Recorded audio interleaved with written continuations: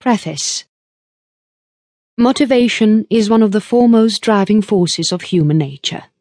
It's what puts us at the edge of every action and activity. It is the sole driving force that keeps us to moving forward in our journey to live and write our own story of life. It might seem philosophical in the beginning, and yet it's motivation alone that wakes us up every day, keeps us alive every minute we exist, prompts us to complete our daily tasks, and ultimately aim for a higher and a better of living. We have it inside of us, and everybody is possessed with it. Indeed, several socio-political and economic issues and disasters that we observe often can actually be very much related to a lack of motivation among people's lives.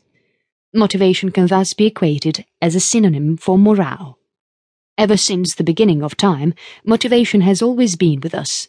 It's what led our earliest ancestors to stay alive in spite of numerous hardships that existed back then, prompted them to get the hunt in time, and made sure that groups never faded away. Motivation has been the prime factor behind every individual we remember today. Einstein invented the theory of relativity and everything scientists have been able to know of the universe because he was motivated to discover things nobody had done so before, with passion and energy. Human civilization is in itself a byproduct of motivated spirits. The inherent thirst to keep moving forward that has allowed humans as a species to test the forces of time. Motivation in our daily lives, and in our modern perspective, is as important as it has been for the last 10 millennia.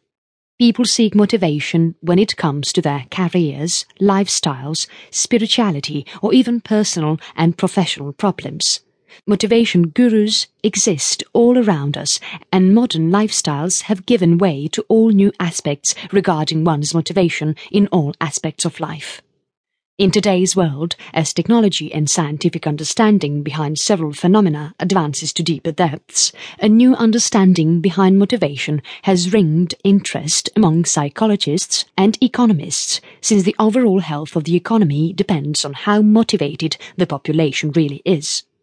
This theory can be called as the incentive theory of motivation, that tries to explain motivation of people as being of result of outside or extrinsic factors that lead people to achieve newer aspects in their personal and professional lives. The incentive theory of motivation is very related and to some extent even borrows elements from other motivation theories that have preceded it.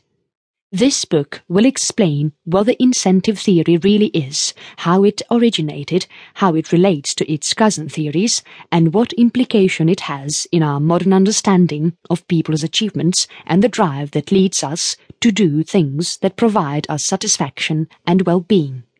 Although this is a topic for the psychologists, its implications are vast and many, with economists referring to it often to design and formulate economic policies, since motivation is perhaps the prime factor in one's profession.